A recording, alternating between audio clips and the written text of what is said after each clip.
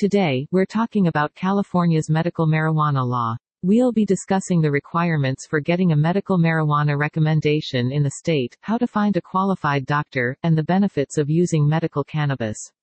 First, let's talk about the requirements for getting a medical marijuana recommendation. To be eligible for a medical marijuana recommendation in California, you must be 18 years of age or older and have a legal California residence. You must also have a qualifying medical condition listed in the California Medical Marijuana Program Registry. This includes conditions such as cancer, glaucoma, HIV, AIDS, and chronic pain.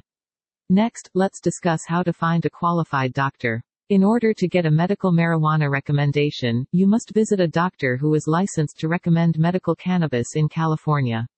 You can easily find a list of qualified doctors on the California Medical Marijuana Program website.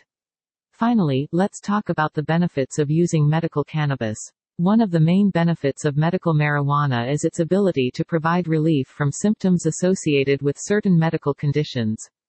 It can also help reduce nausea and vomiting, improve appetite, and reduce chronic pain.